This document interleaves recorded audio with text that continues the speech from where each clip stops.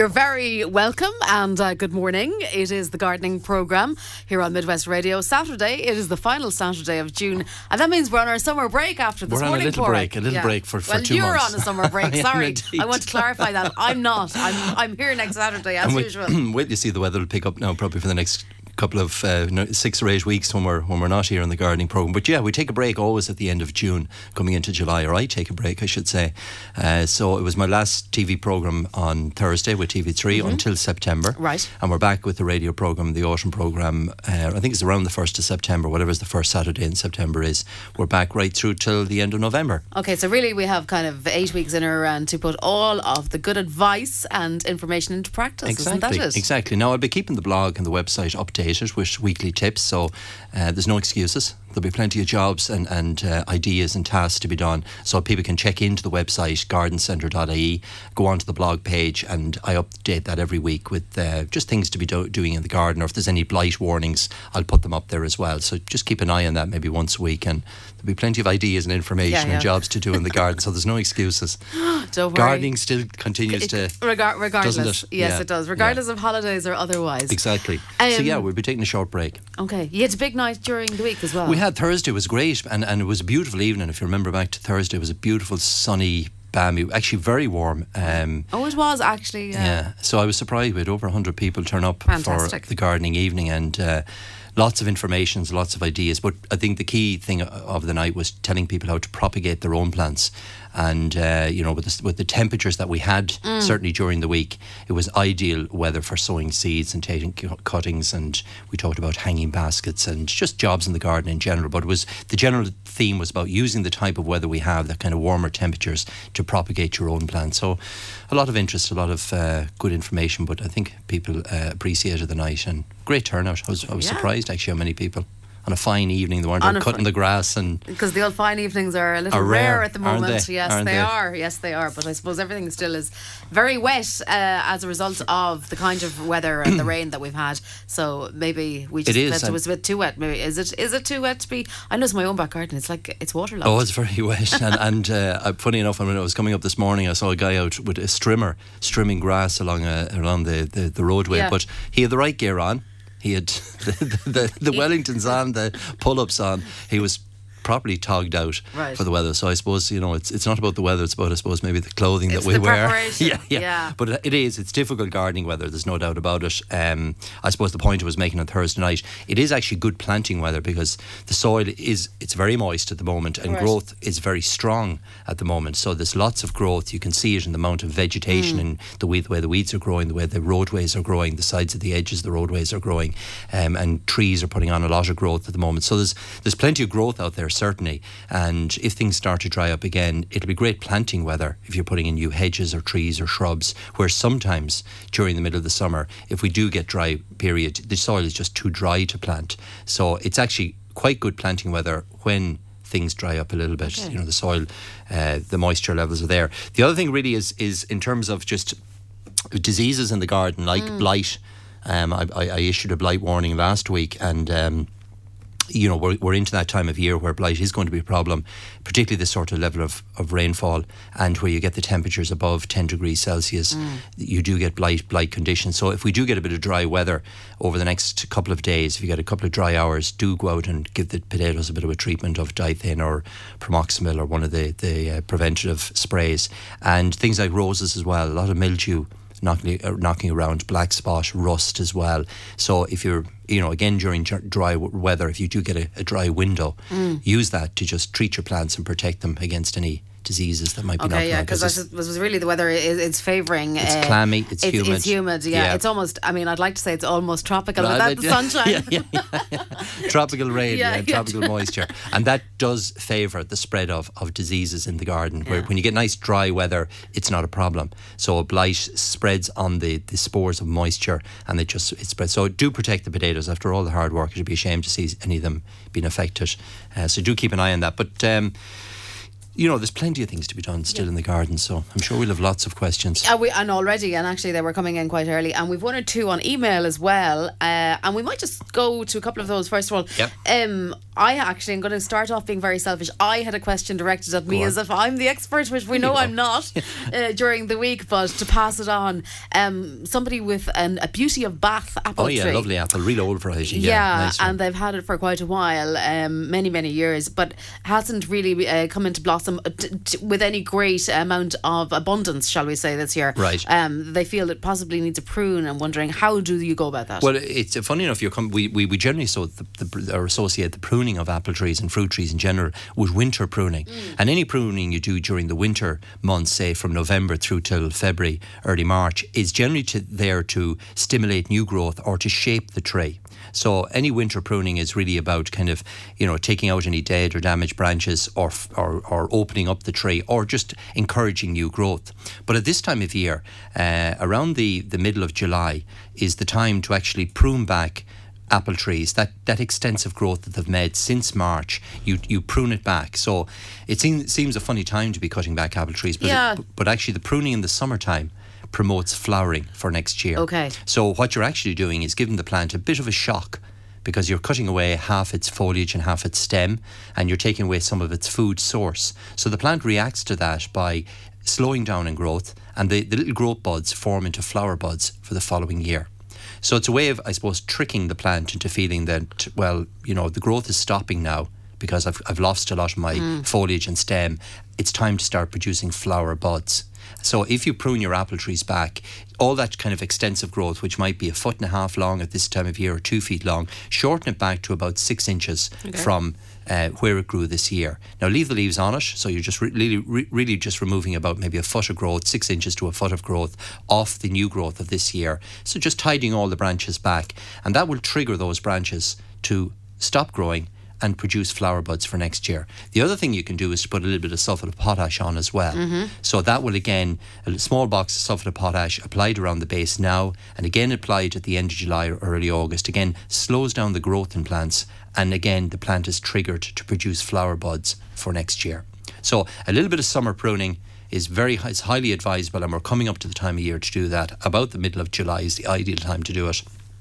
Simply cut back the branches by half or a little bit more, and then put on the potash, and I guarantee you'll have lots of flower blossom next spring. Okay, great. There you go. First question answered. Now, we've also had one in on the email as well from Aidan. Good morning to you, and thanks for the photograph and everything. Porg, Aidan is wondering if we can diagnose what his golden willow needs. There's a yellow moss-like growth on the branches, and a lot of the ends and tips of the branches are dead. The tree is 6 years old, and he has sent us a photograph. It is, and I had a look at it earlier on, and it's there was a bit of a sigh, I'm afraid. There was a small sigh. Now, there is lichen on the plant, right? And lichen is that green growth. It can often be bluish or greenish or yellowish in colour. That's not parasitic. It's not going to damage the actual willow. It's just an indication that the actual willow was struggling. And the lichen is just taking advantage of that. So that's not the problem with the willow. The willow itself is very sick. It's got very little foliage on it. It's not doing well. And my advice really is to cut it close to ground level, and you could do that at this time of year now, and the willows will respond by producing lots of new growth right at the base and shooting forward. So I would cut that willow back very severely. It's about probably 9-10 feet tall at the moment, so cut it to within 2 feet of ground level, and it'll reshoot again at the base and grow back up again. Now, the other thing is to keep any grass and weeds and any vegetation away from the base of it. So clean that off first, prune it back hard, feed it, and you'll get lots of new growth. And on that new growth, the plant should remain healthy. Okay. All right. So, but you're talking about all of the branches. All of the branches. So we're just talking about the trunk down to about 2 feet off the trunk, and it'll reshoot again from that point. Okay. So they're easy to grow, willows, but they can suffer from some diseases, and I guess, looking at the tree, that has suffered over the last number of years. So by pruning it now, you'll stimulate new growth, particularly if you feed it and if you get rid of any of the grass and weeds at the base, and you'll be surprised how well it'll come on even this year. Okay, good stuff. Good luck with that, Aidan. Thank you very much for the photograph and everything. Now, Porg, purple broccoli. Somebody's wondering, is it hard to grow? When do I sow it from plants or seeds? And what other winter veg is there that you can grow? That's one of your favourites, isn't the broccoli? I love purple sprouting broccly. I do. There you go. Yeah. Yummy. Do you grow it? No. Pork. All right, okay.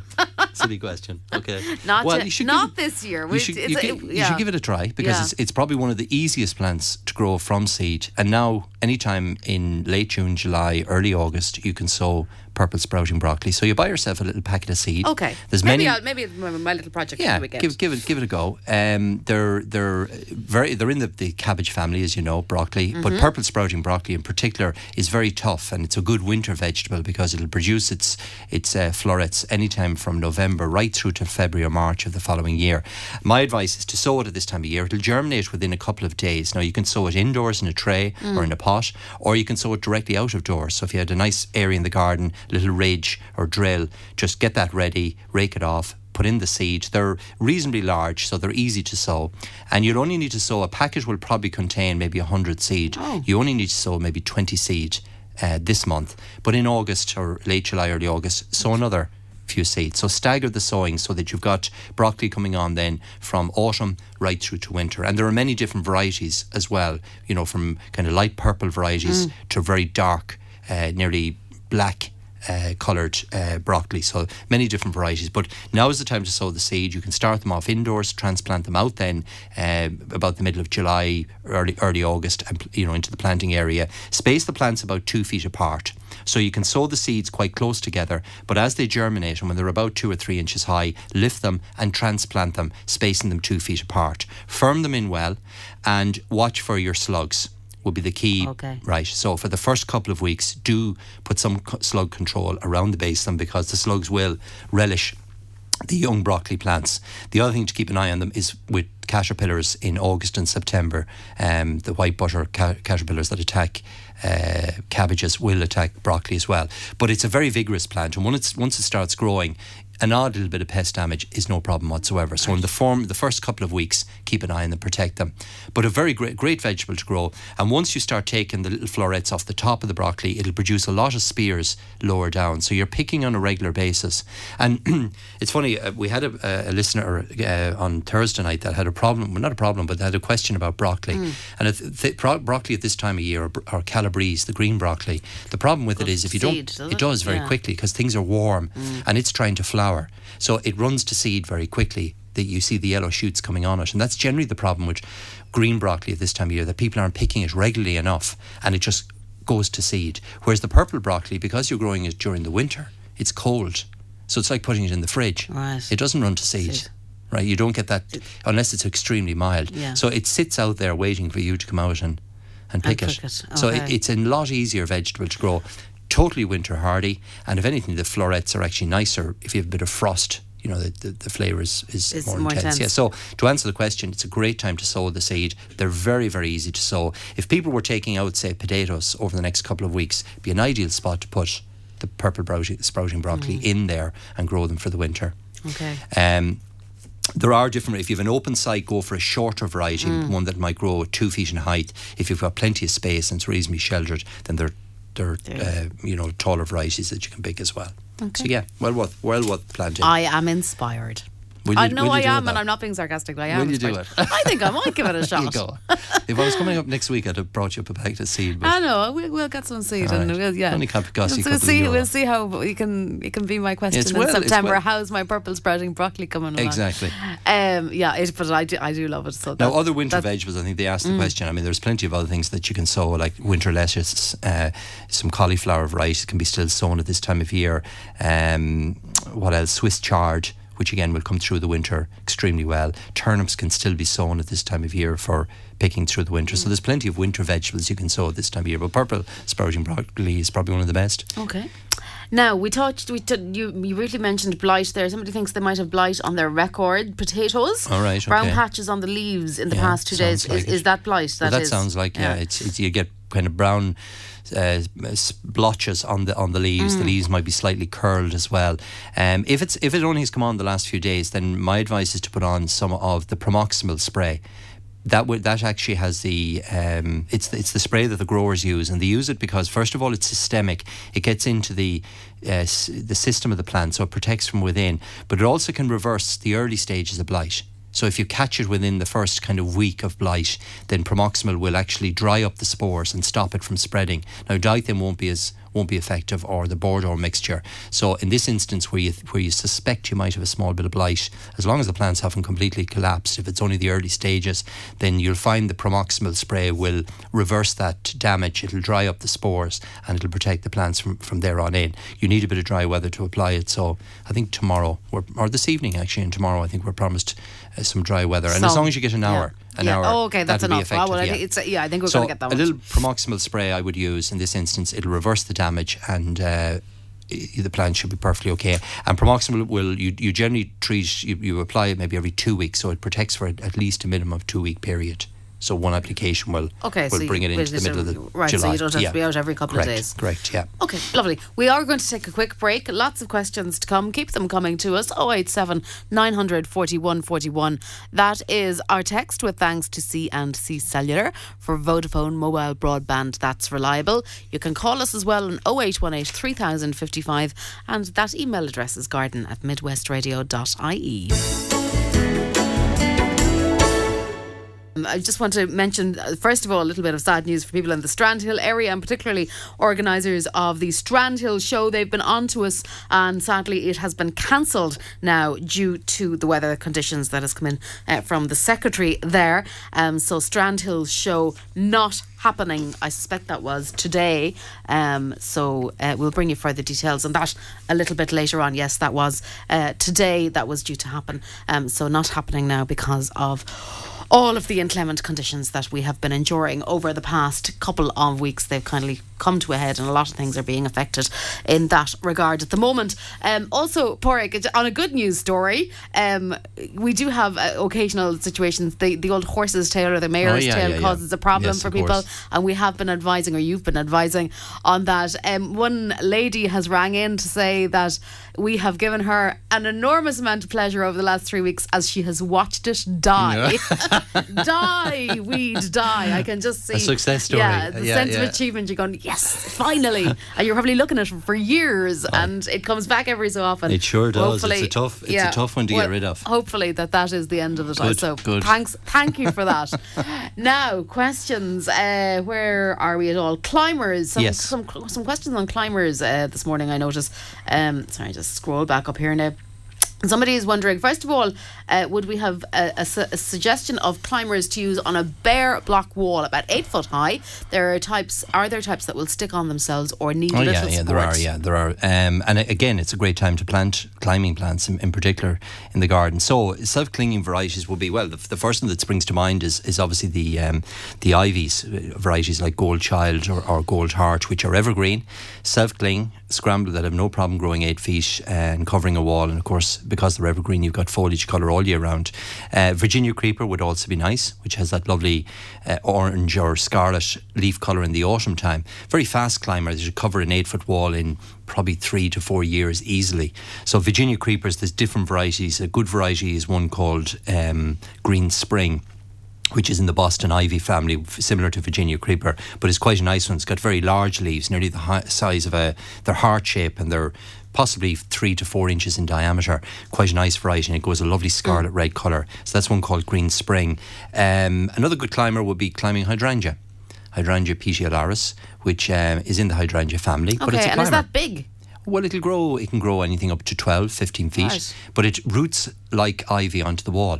So it self-clings. Now, the key thing with any climbers that you're planting at the base of the wall, remember that they have to grow 8, 9, 10 feet in height. Prepare the soil well. Make sure that you dig out a good size hole, put in plenty of compost, put in some slow release fertilizer. Do spend a bit of effort and time preparing the soil. That's important. Take your plant then off its canes. So generally when you buy them, they're on 3 or 4 canes to keep them upright.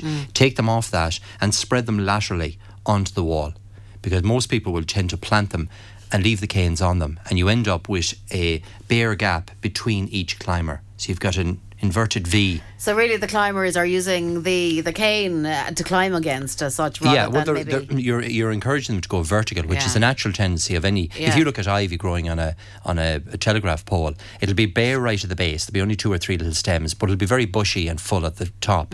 So plants naturally are searching for the light, so they head vertical.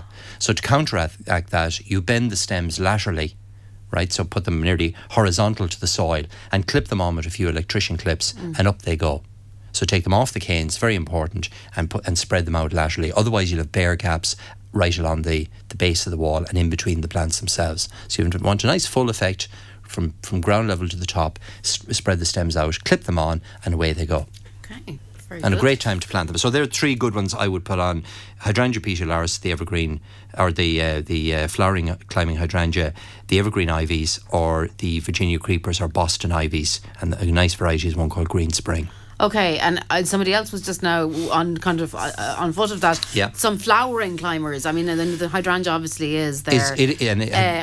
Because they already have a wall with ivy. So they want something to mix in with this. Oh, yeah. Well, that's it. Well, where you've got ivy already growing on a wall, it gives you the ideal platform to put some other climbing flowers up through it, particularly with those that need a bit of support. So things like honeysuckles, clematis in particular, which would be flowering right through the summer, they would relish growing up through an existing ivy plant. So again, the same thing applies. You prepare the soil well, you spread out the stems onto the existing ivy. Once the clematis feels the ivy, it'll wrap around it, it'll scramble up through it, and then you get the flowers of the clematis peeping out through.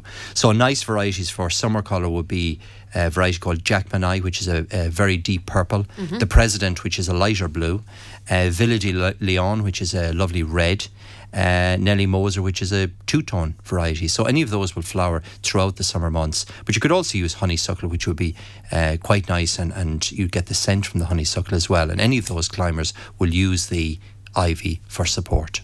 Excellent.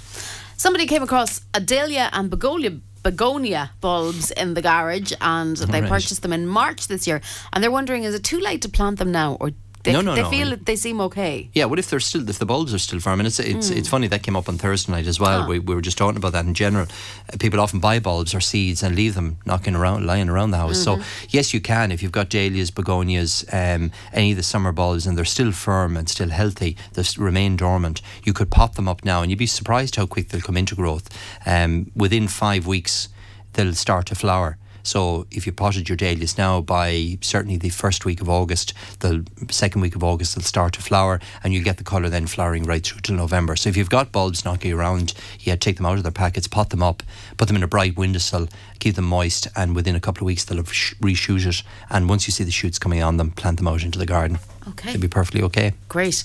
Somebody's wondering, are there any organic treatments for blight on their potatoes? Well, you can use the Bordeaux mixture, which is it's a copper-based treatment. It's copper and lime that's mixed together. Bordeaux. It was the old spray that was used on the grapes in France to keep mildew off them. So it would be the organic growers would use that as a treatment for blight. So that's the one I would use, Bordeaux mixture. Now it is a preventative. So if you've got blight already, then it won't cure that. So it's used to prevent blight rather than the other one I mentioned earlier on. Yeah, the bromoxamil. Yeah. Okay. But yeah, that would be quite good to use. Useful. Now, somebody's wondering what fertiliser can they use on their vegetable plants to give them a lift? Is there one that they can use on all vegetables, please? Yeah, you could use the Vitex Q4, which is a general purpose fertiliser. It's very good on onions, leeks, cabbage, any of the kind of the plants that need a reasonably high nutrition. So that can be applied now. Again, with the wet weather, it's ideal. It's a granulated fertiliser. You simply sprinkle it onto the soil, and the rain will wash it in. And for potatoes, it would be ideal as well. So Vitex Q4, just sprinkle it on around the base of the plants, and maybe repeat it in 3 or 4 weeks' time. And that's the one application, or the one fertiliser will do a broad spectrum of vegetables. So Vitex Q4 is the one I'd use. Yeah. Okay. Now, somebody says that they enjoy the programme, and they're wondering if can you recycle all the empty pots you get when you buy plants and flowers? You can, of course. Now, the thing is to wash them and put them into your recycling bin. On the bottom of the pots, from memory, there's the little triangle. The little recycling symbol. Yeah. So they can be recycled. And most of them are some form of plastics, so they'll probably have the number of the plastics. Plastics range from 1 to 6, I think, or something. Do they? Depending on the type of plastic. All right. And then when they go for recycling, they have different purposes. All right. You see font of information. But yes, so as far as I know, I've put mine in the recycling bin. I just clean them, wash them and clean them, and put them back in, and Yeah. They'll come back in a future life as what? I don't know, a chair or something. It's amazing, actually, the things that that can be, that are created from the recycling. Anyway, this is a gardening program, not a recycling program, so we'll keep going with the gardening questions. It's onions, Pádraig, that were set in March, and they're growing wild. Why is this? Well, a lot of onions are actually they're bolting or going to seed. Oh, right. Right. And that happens in any plant. If remember, I always keep telling people that the function of any plant is to flower and to reproduce. So any plant that actually comes out under any shock or shock to the system will often run to seed, and onions are very typical of that. And this year, onions, generally when they're harvested in the autumn, when the growers are sowing the seed of what you're buying in the spring, are the little sets which were sown from seed during the summer of the previous year. They're harvested then in the nurseries, and they're dried, and they're often heat treated as well to keep them stored through the winter. The reason I'm telling you all of that is that when you plant them then in the spring, and these were obviously planted in March, we had if you remember, 2 really nice warm weeks, and then followed by a cold period. And when you get that fluctuation in temperatures with onions, it triggers bolting in onions. So I'm not surprised, particularly the fact that they were planted in March. Right. Yeah. Now, I was looking at I have some onions planted myself this year, which were planted kind of probably mid-April, but they're perfect. There's no sign of, they're growing really well, and there's no sign of any seed heads coming on them. They're not running to seed. But in this instance, the listener planted them back in March. During that very good weather, the plants reacted to that. They got a cold shock, and that sends them. So it's not anything that the listener has done wrong. It just thought it was winter again. Well, when you get that fluctuation in temperatures where they're growing really well, they've come out of dormancy, they're growing really well, and then they get a check to growth, and that sets them back. Right. It can often happen in broccolis or in cauliflower or any of the flowering vegetables. That can happen, but particularly with onions, they are sensitive to weather conditions, and if they're planted early and you get that cold weather in April, which we did get, then I'm not surprised you're going to get. And I'd say that's, this listener isn't alone on this one. This will be quite common for people that have planted the bulbs early in the year. Okay. So it's nothing the listener has done wrong. It's nothing to do with nutrition or soil or anything like that. It's just where the plants get a shock to the system, and therefore they just run to seed. The triggers itself to run to seed. And can anything be done then? No. Okay. Right, moving on. So, Miracle-Gro, is it okay to put on trees and shrubs? Well, it's okay to put it on. It's not going to do them any harm. But to be honest, Miracle-Gro is great for your hanging baskets, your window boxes, for vegetables, for herbs, for the kind of bedding plants, the softer and lighter plants. It's really good. Putting it on trees and shrubs will. It'll certainly give them a little bit of a boost, but you really need something stronger. Right. I would put on a granulated fertiliser, something like Sudden Impact, or a tree and shrub fertiliser, which they tend to be a granulated fertiliser, so there's more of a kick in them. Whereas the Miracle-Gro and the liquid feeds in general are there just to give plants a bit of a tonic, a bit of a lift, and are more suitable for, I would keep that for my hanging baskets, window boxes, bedding plants in general, vegetable plants, great to give them a boost. But to be honest, for trees and shrubs, they need something with more of a kick. And again, it's a good time of year to put on the fertilisers because they're still actively growing. There's plenty of moisture there. The rain will wash the fertiliser in, and the plants will take it up within a couple of weeks. So I would switch to a Sudden Impact or a tree and shrub feed, and you'll find that more beneficial. And do it now and again, possibly at the end of July, and that's enough then. There's no need to feed them after that. Okay, excellent. Now, lots of white clover in a lawn. Yeah, I see it everywhere at the moment. Yeah, they tried some Verdone lawn spray, but not really working. What would you recommend to get rid of the clover? Lawn clover? Clover can be it has a kind of a very, very waxy leaf, and you often see the dew in the morning tends to bubble up on the leaf of clover. So for that reason, many weed killers find it difficult to actually penetrate the leaf and get down in and become effective. So clover is a tough old lawn weed to get rid of. Now, first of all, where you have it in the garden, it's a sign that the nutrition in the lawn is relatively low, because clover fixes its own nitrogen like peas and beans, and where you get soils that have low levels of nitrogen, you tend to get a lot of clover. Where lawns tend to be very high in nitrogen, you get very little levels of clover. Okay. So what it's telling you is that the lawn needs a feed, first of all. So that's something that the listener could do straight away. The benefit of feeding the lawn as well is that you're making the clover softer and more susceptible to a treatment.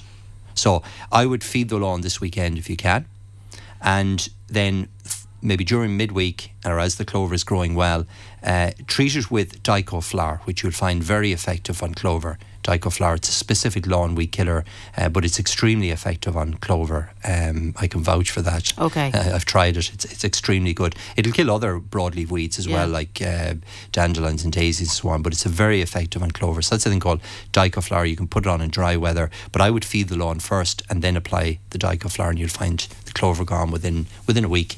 Okay. It'll have cleaned it up. Yeah. Right. Yeah. Now, a lot of potato questions, although I have to say I was driving around. I had an opportunity to be on the road a little bit this week and saw some great ridges of potatoes. And they were really, you could really see the stalks come up. And all the hard work you see has, people have put the hard work in now, sprouting the potatoes back in February, getting the ridges ready, and it's time to look after them now, mind them. Well, this person has some holes in their potato stalks. All right, okay. And some are being eaten down. They're wondering, is it a fly? They have sprayed them. Well, capsid bug is a pest that will feed on potato stalks, and it will actually damage things like dahlias. I had a listener on Thursday night with problems with dahlias, where the capsid bug, it's very distinctive. It's on the leaves, you get these kind of pitted holes. So it's not that the leaf has been eaten from the outside. Right through the leaf itself, there's these small little holes, as if you shot it with a shotgun type of. It's that type of characteristics. So small little. Pinholes through the actual leaves, and potatoes would suffer from that as well. Now, to be honest, unless it's very bad and very damaging, I wouldn't bother spraying, particularly if they're growing healthy. And if the damage is quite light, leave them alone. They'll be fine. If the damage is quite noticeable, then you can use something like Bug Clear. Applied in the evening time. Capsid bugs tend to feed towards the evening, and they're a very elusive type of pest, because when you come close to the plant or if you disturb the plant, they just either fly off straight away or drop to the ground. So they're hard to see, but the damage is very distinctive in that it's that pinhole type of damage. On dahlias, certainly I would treat those, because it can actually affect the flowering buds. But for the potatoes, you could simply use, there's a Bug Clear specifically for vegetables, and that will control any foliar pests on potatoes or vegetables in general. Caterpillars, aphids, the general sap-sucking or leaf-eating pests will be controlled with Bug Clear. So there's a specific one for vegetables, which is safe to use. And if your cabbage is, or your cauliflower are ready to harvest, you can use it within a couple of days after treating. But it would be effective on the potatoes as well. A lot of potato questions, obviously. Yes, potatoes are time of year. Yeah, in full rev at the moment. This person has early potatoes forming on the top of stalks. Why is this? I'm trying. The potatoes I thought were underneath the ground, and these ones are forming over ground. Yeah, no, but what happens is, remember, the potatoes flower. It's a seed. Yeah, it's the seed. It's the seed heads that are actually forming on your early potatoes. Now, to be honest, that's a sign that the potatoes should be ready for lifting, because they're flowered and they're producing their seed heads, and the seed heads look like miniature potatoes.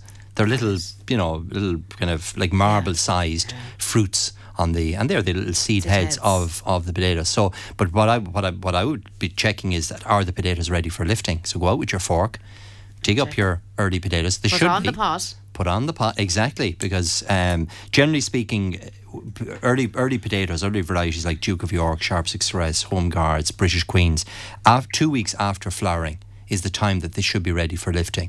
And the flavour tends to be better if you pick them relatively small. So don't be waiting for them to grow to the size of a traditional Cur Pink or a record. Pick them relatively small, so larger than a hen's egg, but still relatively small, because the flavour is better in them. But I would go out with a fork today and check those potatoes, and it sounds like they need to be lifted. You're making me hungry. Hey.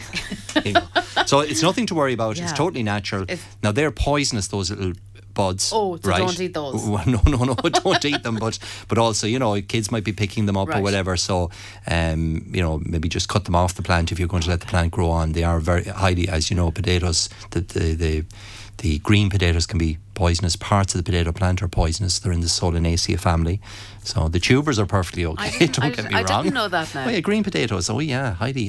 If potatoes get the sunlight and they go green in colour. I've heard of that. Yeah, I've heard. They're poisonous, but also the seed heads of potatoes are poisonous as well. Yeah. So so keep an eye on that. So just maybe take those off if you're not going to go up with the hedge clippers and just trim off the old, because the energy anyway is going into producing seed. Remember the potato plant is there to reproduce itself. Yep. So it's putting all its energy now into producing those seed heads at the top of the stalk. So get the hedge clippers out, trim them off if at the very least. But it's a signal that the potatoes are ready for lifting. Okay. They're ready for eating. They're ready for the pot. Yummy, yummy. Now, somebody has a fuchsia plant growing in a large pot for the past 2 years. Okay. There are white grubs with an orange head around the roots. Oh, yeah, the plants don't look too healthy. I'm not surprised. What is it? I'm not surprised. The roots are being eaten away. So that's vine weevil, which is very distinctive. The listener described it perfectly. Orange little head, C-shaped maggot type body. Use the Super Nemos that I talked about before. Super Nemos, just mix it in water, apply it to the tub. That'll kill them overnight, or certainly within 2 days, and the fuchsia will come back. The roots will start to grow again and come back. So use the Super Nemos. They can be used as well for carrot root fly, cabbage root fly. They're very effective on all soil-borne pests, and this time of year is the time to be using them when the soil temperature nice and high. And warm. Yeah, nice and warm. Now, somebody has lots of beetroots and they're starting to grow wild. What would the reason Well, for again, this be? beetroot will run to seed just exactly the same as our friend the onions. And again, it's not anything you're doing wrong. It's just that check to growth due to cooler temperatures. You really need to harvest those beetroot now, because if you just, all the energy now is going into the production of flowers and seed. So lift whatever the beetroot, if they're of reasonable size, lift them and harvest them. Now with beetroot, when you're taking them out of the ground, don't cut the stems off, twist the stems off, otherwise they'll lose a lot of moisture through the cut surface, and store them in a garage, maybe in damp sand or damp peat, and that'll hold them for use during the winter or during the autumn months. But I would certainly get them out of the ground now if they're usable. If they're very young and just kind of at seedling stage and they've gone to seed, then take them out completely and sow some fresh seed, because beetroot is a very fast, within 6 weeks, 8 weeks you'll have fresh beetroot again. So it's a very fast maturing crop, so there's plenty of time to still sow it. Okay, excellent. And it's very hardy. It's Swiss chard is in the same family, so beetroot is actually right into the autumn and early winter. You can leave it in the ground and use it directly from the garden. So resow some fresh seed. Okay, and you'll be back in action. Oh, you'll be back in action within a couple of weeks. Yeah. Now, somebody's wondering, Mary, good morning to you. Is it a good time to cut back forsythia? It's growing like mad. I'm not surprised. It's a forsythia, a beautiful plant, and they were lovely this year. It's a yellow flowering plant which blooms kind of March, early April. Now, to be honest, Mary, the time to prune it is immediately after flowering. It's gone a little bit late for flowering. What you could do, if it's gone a bit wild and it's a bit leggy, you could certainly take out some of the branches and kind of tidy it up. But I wouldn't give it an overall haircut, because that's going to stop the flowers for next year. Forsythia grows, it flowers in March, early April, and it comes into growth at that time of year. And whatever growth it makes this year, that's where the flowers are carried next spring. So if you go cutting it in the middle of the summer, you're naturally taking a lot of that flowering wood off the plant. So the correct time to plant it is just as the flowers are fading. So that's kind of April sort of period. And you feed it at that time of year, and then any growth it makes during the summer, it flowers on next spring. So tidy it if you want, but don't give it a severe trimming back, or you won't have flowers next spring. But next spring, just as the flowers are beginning to go off, that's the time to give it a good hard trimming back. Okay. So put that in the diary for next, probably the last week of April will be the time to give it a good scutching back. Right, and then you'll have lots of fresh growth and lots of flower then the following spring. Okay, now we mentioned the lady who was taking pleasure in seeing her horse's tail weed die, but I'm afraid we've sparked a load of questions about Mare's tail. How has that lady been so successful? Well, the treatment, remember that the treatments like Roundup and 360 and the glyphosate bait, the traditional weed killers, are not effective on Mare's tail. The one to use is the one I mentioned for the lawn, Dicoflar. The one that's very effective on mare's tail. You mix it in water, you apply it on a dry day, and within a couple of days you'll start to see the horsetail wilting over and dying away. So it's a treatment called Dicoflar. Don't ask me to spell it. Because I did earlier during the break. You did. But so Dicoflar. Well, we'll get it and put it. It's on the website. Yeah, it's actually on our website. If you go to gardencentre.ie, it's sold in a white bottle. It's generally sold as a lawn weed killer, but it's very effective on mare's tail as well. I was recommending it for the clover, if you remember. So Dicoflar, mix it in water, apply it on dry weather, and within a couple of days, certainly within a week, the mare's tail will be keeled over. Now, it may reshoot again next spring because it is quite difficult to eradicate, but if you give it a second application, that will certainly help to see it on its way. Okay, but to get the ball rolling. Yes. Okay. Yeah.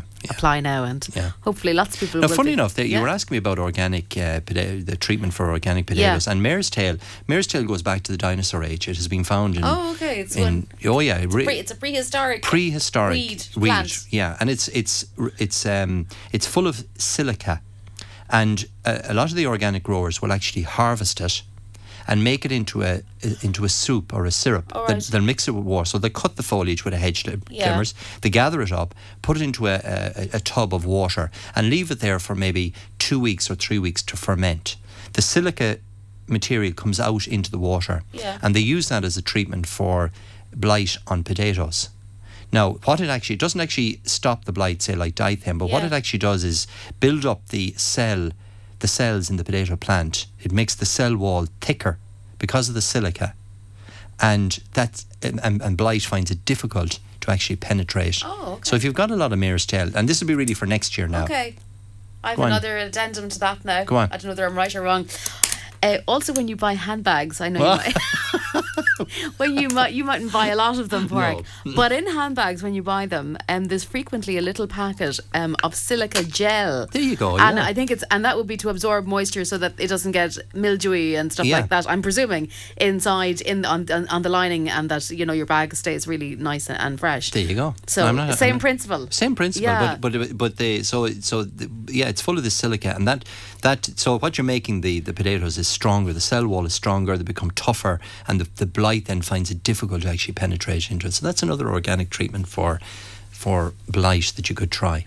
Okay, so the mare's tail now, you see, or mare's the horse tail has some use. It's not as bad as we thought it was. It's been knocking around since the dinosaur age for some good reason. Okay, but really, if you do want to just get rid of it, it's the dicoflower. It is, dicoflower is the one to. The one to use. Yeah. Okay, one or two more, I'm afraid, and then we're going to have to call a halt to proceedings. This year, somebody's roses seem to have grown very tall. Is this normal for older rose bushes? They're getting battered with the weather. Yeah, well, it's normal this year because just the high level of moisture. I mean, plants react when we get this sort of level of rainfall and moisture in the soil and the sort of temperatures we've been having. Of course, plants respond to it by putting on lots of vegetative growth and leafy growth. So that's all your rose bush is doing. What can you do? Well, again, if it's windy and there's a chance that the stems are going to be broken and damaged, I would actually prune them back a bit. So if you've got the stems are say 4 or 5 feet high, take 18 inches or 2 feet off them. The rose bush will reshoot again, and on those shoots it'll produce flowers. So there's no harm if your roses have got knocked over or damaged. Just cut them back a bit. Take them back 6, 8, maybe 12 inches, depending on the length of the stem. Give them a feed, a rose feed, which is full of potash, which will help to slow down the growth as well. But they will reshoot again and reflower. So don't be worried if the stems have got a little bit damaged. Just cut them back. They'll reshoot again. And again, if roses after the wet weather have got a bit damaged and the flowers have fallen off them, just cut the old flower with about 6 inches of stem off the plant. It's a form of pruning. The plant is encouraged to produce new shoots, and on those shoots you'll have plenty of blooms. Remember that roses flower till November, so there's plenty of time yet for. Okay, and finally and very quickly, I have a wasp's nest in a spirea bush close to the back door of my house. I'm worried about my children. How do I deal with this, please? Well, remember that, I suppose, it's outside the back door. Remember that wasps are very beneficial in the garden. They do eat our aphids and green fly and white fly, and so they have a purpose in the garden. Okay, if it's outside your back door and you need to get rid of it, they form like a rugby ball. It's made out of actually saliva and wood from the wasps. That they form this kind of rugby ball nest. So that'll be very distinctive, and there'll be a hole right at the bottom. So get yourself a small canister of the smoke bomb insecticide. Fumigant P, it's called. You'll buy it. It's a little canister. That's the one we use in the greenhouse to get rid of the aphids. Yeah, use that. Now, the wasps will go into the nest at night time. So once it gets dusk, all the wasps will be within the actual nest. Put the canister right under the nest, light it, and go in. And the smoke will go into the nest and kill the wasps as they're inside in the nest. So do it in the evening time because they'll be out foraging during the day. Yeah. But remember that. Look at wasps in general. I wouldn't, if they're not really too close to the house. I know, but I can understand if it's at the back or near the back door. Then the treatment, the easiest thing to do, because if you go trying to damage the nest during the day or try to spray it, it's very difficult. Whereas the little smoke bomb, the smoke itself will will move up into the nest, bring the insecticide in, and it'll kill them overnight. Right. Yeah, and you'll have them all contained within the wasp nest. And you're not really antagonising them. You're not annoying them. You do it, very gently. Just light the little fuse in the top of the canister, and that'll just excrete the smoke, and that'll kill them off overnight. Okay, that should be the end of your problem. Sadly, that's the end of our programme. Until September. Until September, yeah. We're only on summer holidays. Yeah, summer holidays. Little break for Porrick. Okay. And I'll be back in September. You needn't worry. And do check the website www.gardencentre.ie. Check our blog. We'll be keeping that updated each week with hints and tips. And there's a comment. If people want to ask me a question, you can do that on the website as well. Send me a question and I'll answer it. Okay, great. Have a wonderful summer. I intend to. Okay. And thank you very much for Deirdre. all of the information over the past number of months. It's been a pleasure. Back in September, and I'm back next Saturday. Until then, good morning. Have a great weekend.